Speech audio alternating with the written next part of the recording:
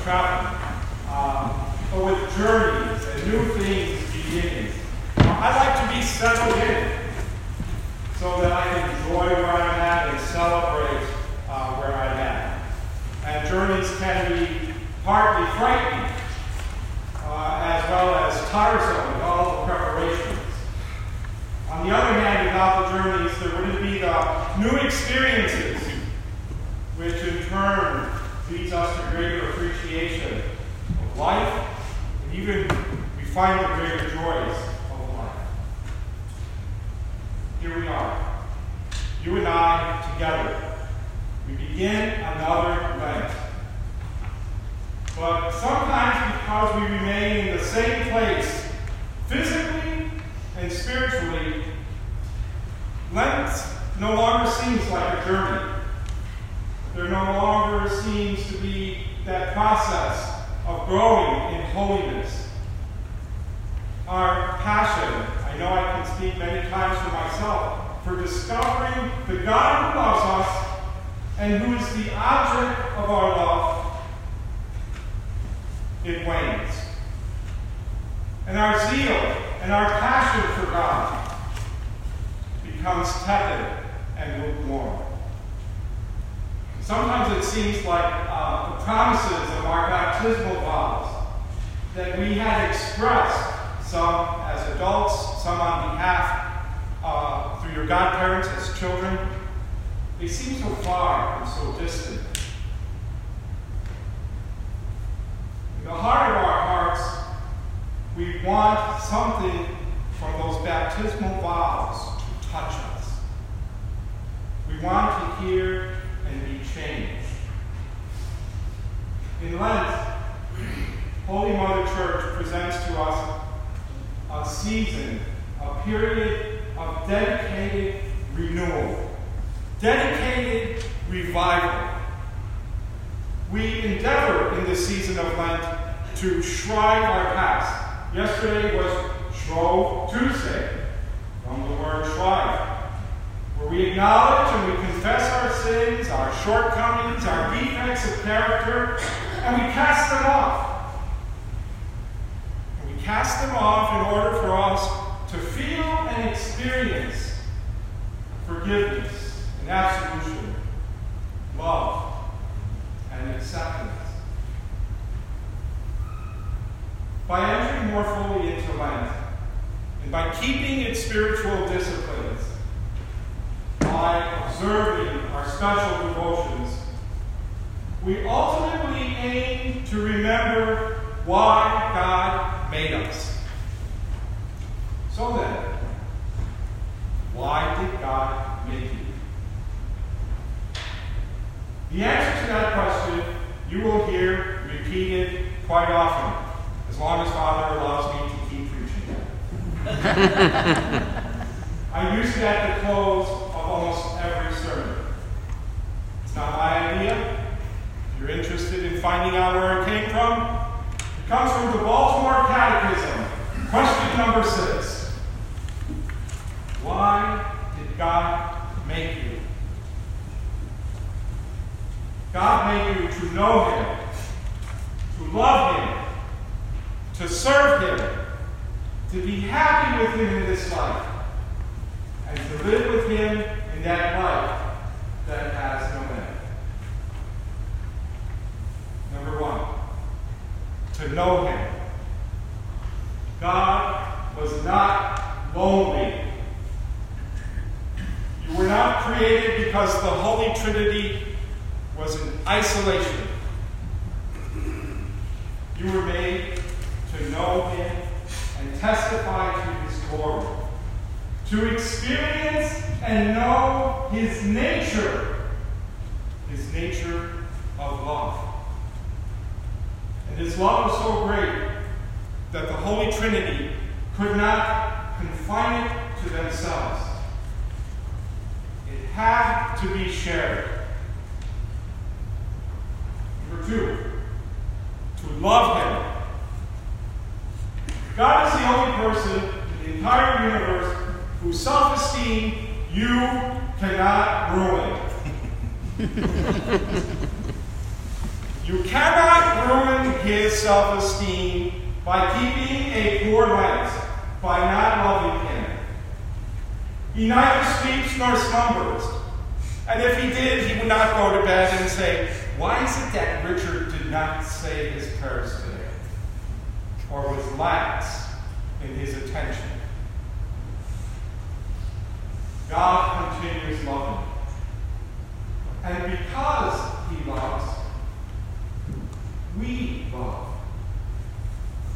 Remember, those of you who were here, I told the story about Father Albert. Father Albert used to talk about when two people first meet and they see each other. Think about it. You know, a person you fell in love with. That man or that woman, you were googly-eyed over them. You wanted to spend your whole life with them. You wanted to, leave work early to go see them. I'm going to cook a nice dinner. I don't cook. I'll take you out for a nice dinner. I just want to see you. God is googly-eyed over us. He loves us beyond measure, beyond what we can know or understand. And it is that love which evinces love out of us. To serve Him. We serve Him because service is the direct and divine consequence of the knowledge and love of God.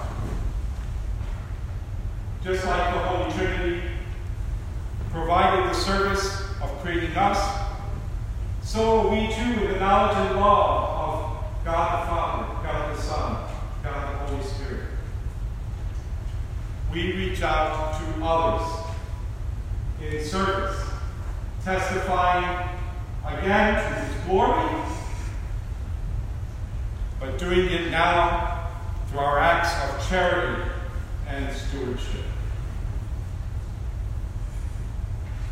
To be happy with Him in this life. There is the thing all of us desire, happiness.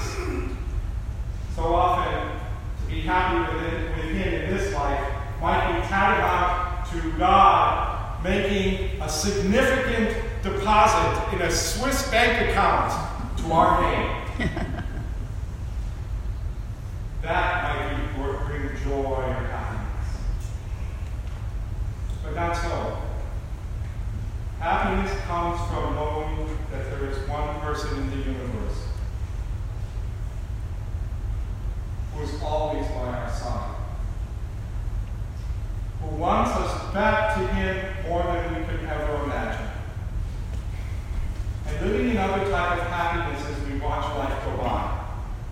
I remember about 7 years, if you would have known me 7 years ago, I already had my countdown to retirement to the Chicago Police Department.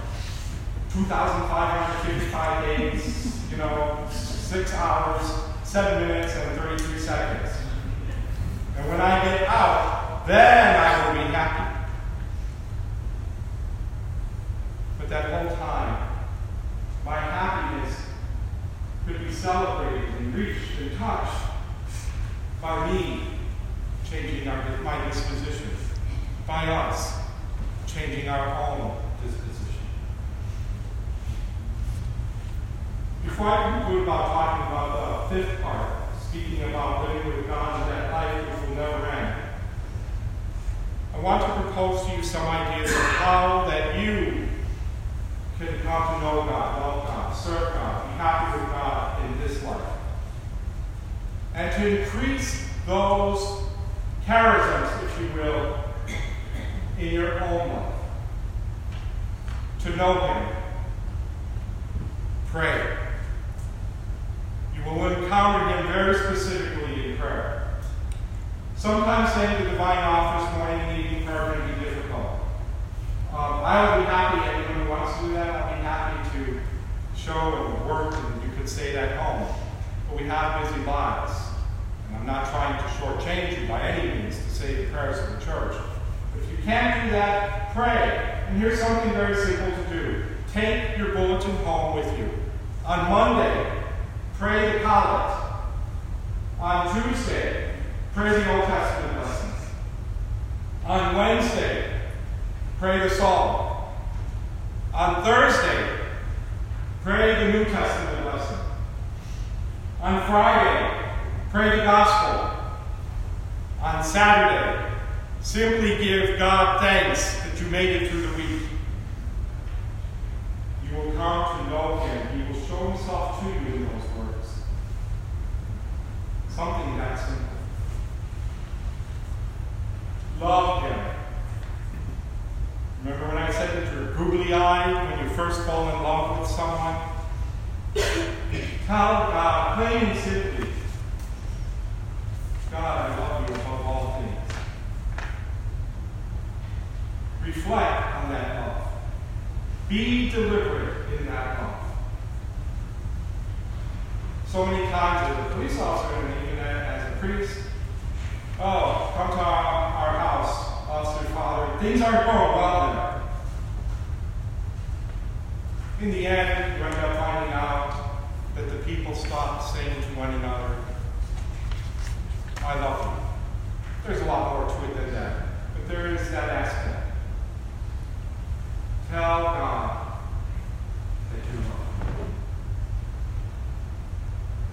Serve Him.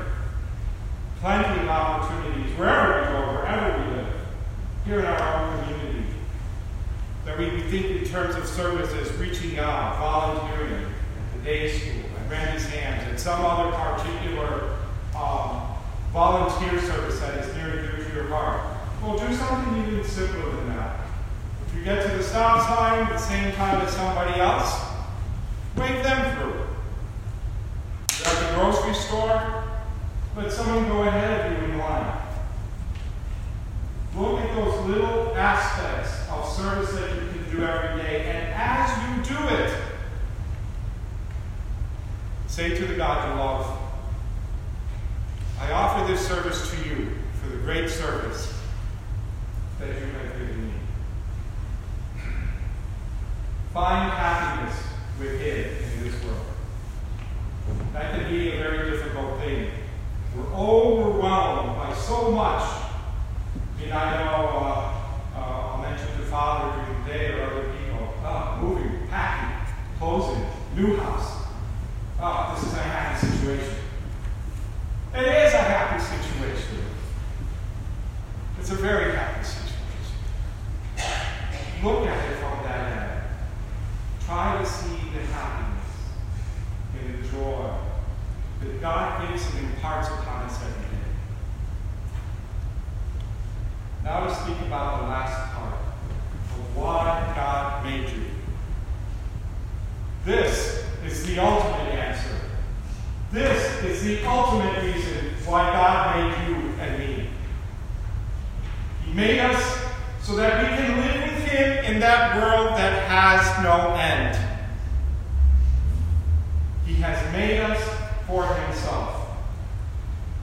The end of the journey of Lent is Easter. You and I will have our own Easter day. There will be that day when we are raised up from the tomb. And in body and soul we will see our God as He is. The joys of Easter are intended and meant for us to experience now. Eternal life begins now. And our Lenten observances are designed to renew our hearts and renew our minds so that we find our ways not back to Him, but that we find He had never left us. My brothers and sisters in Christ, let us then remember the journey of Lent is God's call for us to know Him, to love Him, to serve Him, to be happy with Him in this world, and to live with Him in that world